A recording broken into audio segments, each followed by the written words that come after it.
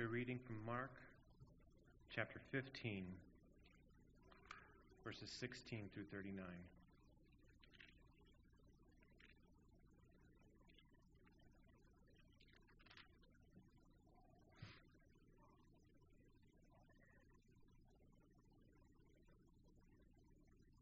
And the soldiers led him away inside the palace, that is, the governor's headquarters, and they called together the whole battalion. And they clothed him in a purple cloak, and twisted together a crown of thorns. They put it on him. And they began to salute him, "Hail, King of the Jews!" And they were striking his head with a reed, and spitting on him, and kneeling down in homage to him. And when they had mocked him, they stripped him of the purple cloak, and put his own clothes on him, and they led him out to crucify him. And they compelled a passerby, Simon of Cyrene, who was coming in from the country, the father of Alexander and Rufus, to carry his cross. And they brought him to the place called Golgotha, which means place of the skull. And they offered him wine mixed with myrrh, but he did not take it. And they crucified him, and divided his garments among them, casting lots for them to decide what each should take. And it was the third hour when they crucified him. And the inscription of the charge against him read, "The King of the Jews." And with him they crucified two robbers, one on his right and one on his left. And those who passed by derided him, wagging their heads and saying, "Aha, you who would destroy the temple and rebuild it in 3 days, save yourself and come down from the cross." So also the chief priests with the scribes mocked him to one another, saying, "He saved others, he cannot save himself. Let the Christ, the King of Israel, come down now from the cross, that we may see and believe." Those who were crucified with him also reviled him. And when the 6th hour had come, there was darkness over the whole land until the 9th hour. And at the 9th hour Jesus cried with a loud voice, "Eloi, Eloi, lema sabachthani," which means, my God, why have you forsaken me?" And some of the bystanders, hearing it, said, "Behold, he is calling Elijah." And someone ran and filled a sponge with sour wine and put it on a reed and gave it to him to drink, saying, "Wait, let us see whether Elijah will come to take him." And Jesus uttered a loud cry and breathed his last. And the curtain of the temple was torn in two from top to bottom. And when the centurion who stood facing him saw that in this way he breathed his last, he said, "Truly, this man was the Son of God." Let's pray.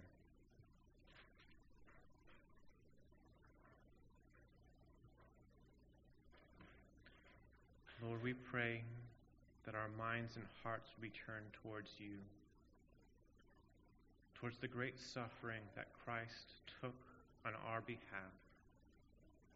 Lord, we pray for a right understanding and a right feeling so that we may serve rightly as well.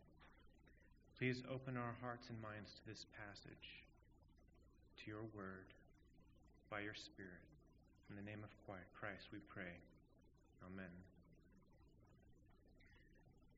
The prophet Isaiah speaks of the suffering one who would come and take our affliction upon himself. And in Isaiah 53, he describes him in verse 7. He says, "He was oppressed and he was afflicted, yet he opened not his mouth. Like a lamb that is led to the slaughter, and like a sheep that before its shearers is silent, so he opened not his mouth." What does it mean that he did not open his mouth? We know that he has said words. He said words to Pilate, and he has 7 sayings from the cross. Father, forgive them, for they know not what they do. He says to the thief beside him, today you will be with me in paradise. He says to his mother, woman, behold your son. And then to John, behold your mother. He says, my God, why have you forsaken me? We read also that he cries in a loud voice before breathing his last. Yet never at any point do we see him opening his mouth, speaking a word in his defense, or to prove his innocence, to rebuke their evil, to refute their scornful errors. In all of these ways, he is silent. He does not open his mouth. We will look at these ways that he does not open his mouth by thinking about how he is not trying to reduce the pain and punishment that he is taking. He's not trying to avoid it in any way, and he's not trying to end or reverse this terrible punishment.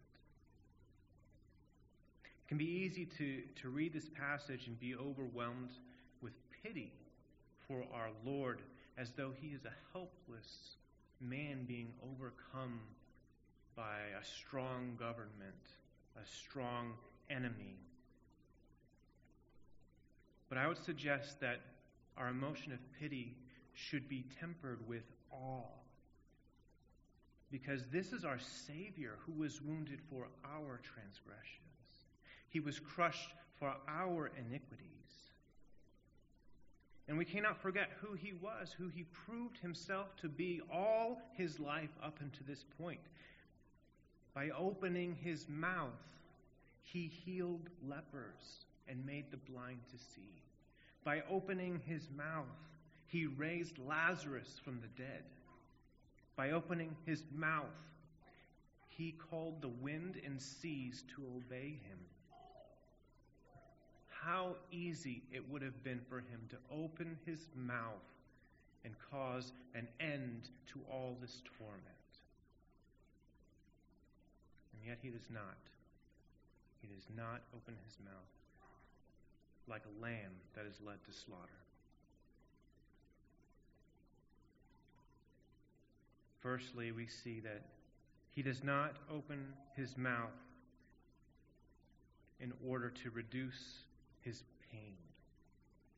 He does not bargain with his tormentors. He does not do anything to make it slight, to make it less. Go easy on me. I don't deserve this. In fact, we specifically see that he refuses a cup of wine mixed with myrrh. This would have acted as a painkiller. Myrrh was used to treat battle wounds of soldiers. It was used topically on the skin to treat sores, to fight inflammation and pain. And this has been used for generations and generations. And it's been replaced by things more recently like morphine. But even in the past decade, there are medical papers out showing research that myrrh does have pain-killing properties to it. And so in offering him a cup of wine mixed with myrrh, it would have been a bitter and terrible taste, but it would have taken away part of the pain of his suffering. And so Jesus, knowing what it is, refuses this cup of wine. He takes the full pain of punishment. He does not open his mouth to receive it. This pain is unshared by us in any way. He has taken the full blame, the full account of punishment for sin. We do not get to earn part of our salvation because he has left nothing undone. The one who heals the leper and restores the withered hand did not need this painkiller. He could have taken it, but he did not. And yet, He could have spoken a plain word. He could have opened his mouth and caused the pain in his own body to stop. He could have avoided it all. After all, isn't it the wicked who deserve pain and punishment? Not the innocent and pure Christ, not the sinless one. Yet he bore it all freely. We should see this and think, yes, our Savior is mighty indeed. He took the full load of pain so that we would not. He left no part of salvation unearned, no portion of the penalty left to take.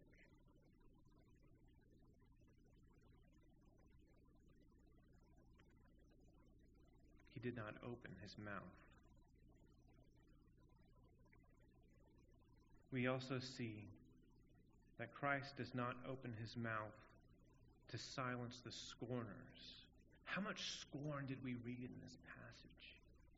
He was physically mocked by the soldiers, putting on a royal robe upon him, and mashing a crown made of thorns twisted together upon his brow. And they handed him a false royal scepter, a reed, to hold.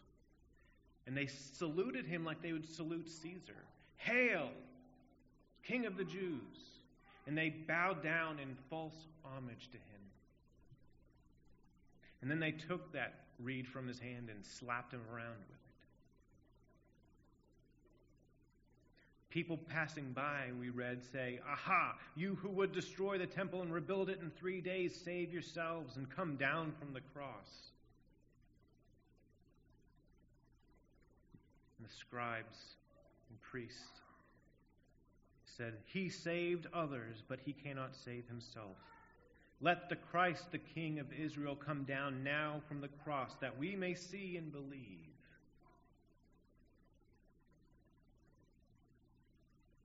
Even those who were crucified beside him were reviling him. How difficult is it for us in a situation where someone is accusing us or reviling us or saying something untrue about us to not speak up about that, to not immediately correct them, and if we're particularly clever, to put them in their place? This would have been easy for Christ. Think of how many times he did that to the Pharisees, that they were left speechless by his words. And yet he keeps silent. Imagine having infinite wisdom and wit, and having the ability to show them that they're wrong. And yet he keeps quiet. The scorn and shame of those terrible words are laid on him, and they are not taken away.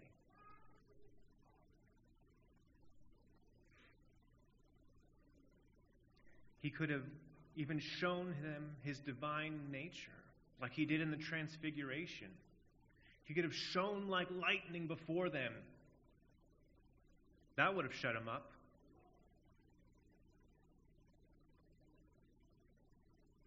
He could have spoken a word and truly destroyed the temple right before their eyes with an earthquake. Yet he opened not his mouth. He bore the contempt of a liar, a fraud, and a wicked sinner. He bore that shame so that we, who are guilty, would not have to. So in our pity in reading about our Lord, we cannot neglect to be in awe of his great restraint. He is not weak, but mighty. His power is not absent, but restrained on our behalf.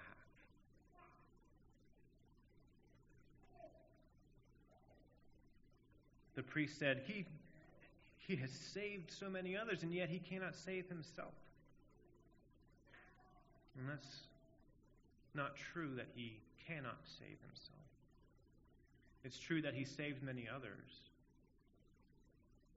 But he chose not to open his mouth to end this undeserved torment. We saw all sorts of physical torment in addition to this scorn. He was beaten, slapped in the face. He was scourged. He was nailed to the cross, and he was pierced through. He was made helpless before them in his human nature.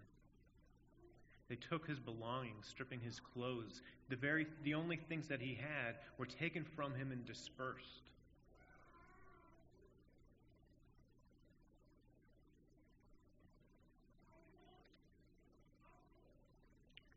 Yet he does not open his mouth to end this torment, not leading up to it, not in the kangaroo court that was before the priests and elders when they brought in false witnesses, not before Herod, not before Pilate. Never did he say, "No, don't put this on me. No, I'm innocent, take it away." Not after the pain had begun, after his hands and feet were pierced with nails and supporting all his weight upon them, having to add pressure to those very injuries just to breathe. Christ was innocent. How could he not cry out, "No, don't do this. I'm innocent. Stop."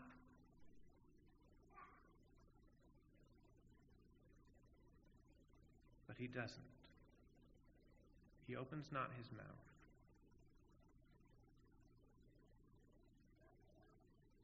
And we can be sure that the one who speaks and the wind and the sea obey, he's not overpowered.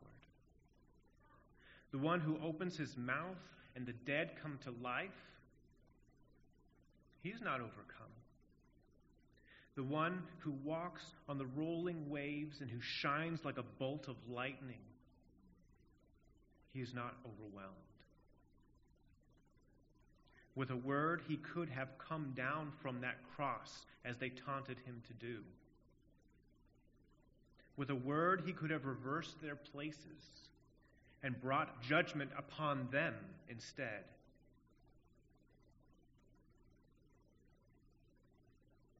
But he did not open his mouth. He didn't open his mouth so that he could take the penalty of sin upon himself and show his abounding mercy and love to us. There's a line in the song, "How Great the Father's Love for Us," that says, "It was my sin that held him there until it was accomplished." There's no strength of a metal spike or a Roman soldier that would keep him there and constrain him. But it was our sin that held him there. Even more, it was his love that held him there. His restraint that held him there. For you and for me. How easy it would have been for Christ to overcome these pains.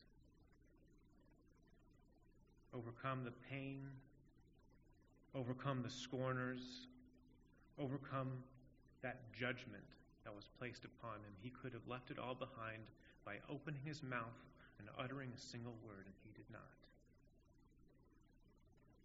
And so, we do not pity the Lord like a helpless man overcome by evildoers, but as the Lord our God, whose very word could have freed him from pain and sorrow and turned his torment upon his tormentors, and yet he withstood the blows and scorn. He stayed nailed to that cross in anguish until his dying breath. Friends, he has done this for you. He's done this for me. He has borne our griefs and carried our sorrows. Upon him was the chastisement that brought us peace. With his stripes we are healed. He opened not his mouth on that day, so that today he can say to you, "Repent and believe in me, and your sins will be forgiven." He did not open his mouth on that day so that in the future he could open his mouth and say, "Well done, good and faithful servant," as he welcomes us into paradise. And so in awe and thanksgiving, let us go to him in prayer.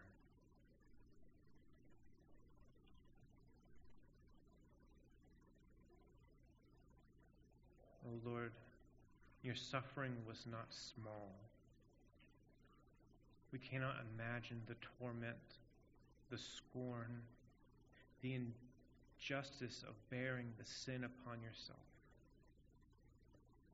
But Lord, we thank you. We are in awe of your graciousness, of your restraint, that you did not open your mouth, but you bore the punishment for our sins. And so we lift you up, Lord. You are our God and Savior. You left no sin unpaid for the one who calls upon you.